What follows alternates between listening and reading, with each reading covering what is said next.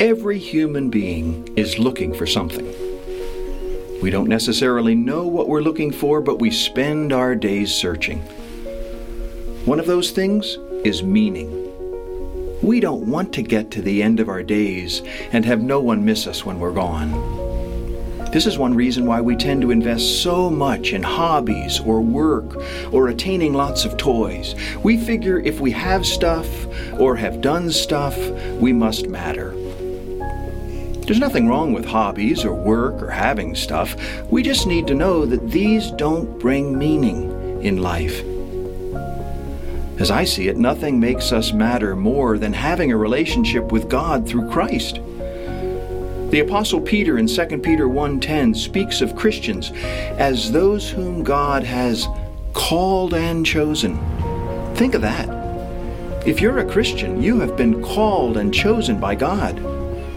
You didn't have to sign up or try out or compete or work for it. God called you and chose you because God loves you.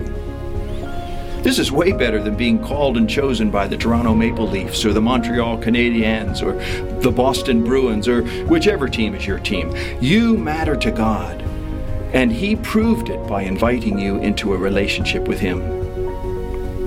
Not only do you matter to God, what you do matters to God.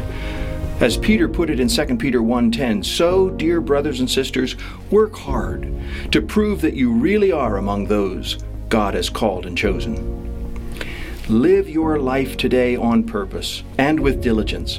Make it clear to God and everyone else that because God has given your life meaning, you're supposed to bring meaning into the lives of others. Even if you haven't given your heart to Christ, you still matter to God. In fact, He's calling you too. Why not answer that call? You've been listening to Dr. Steve Lennox, president of Kingswood University. For more information about Kingswood University, visit our website at www.kingswood.edu.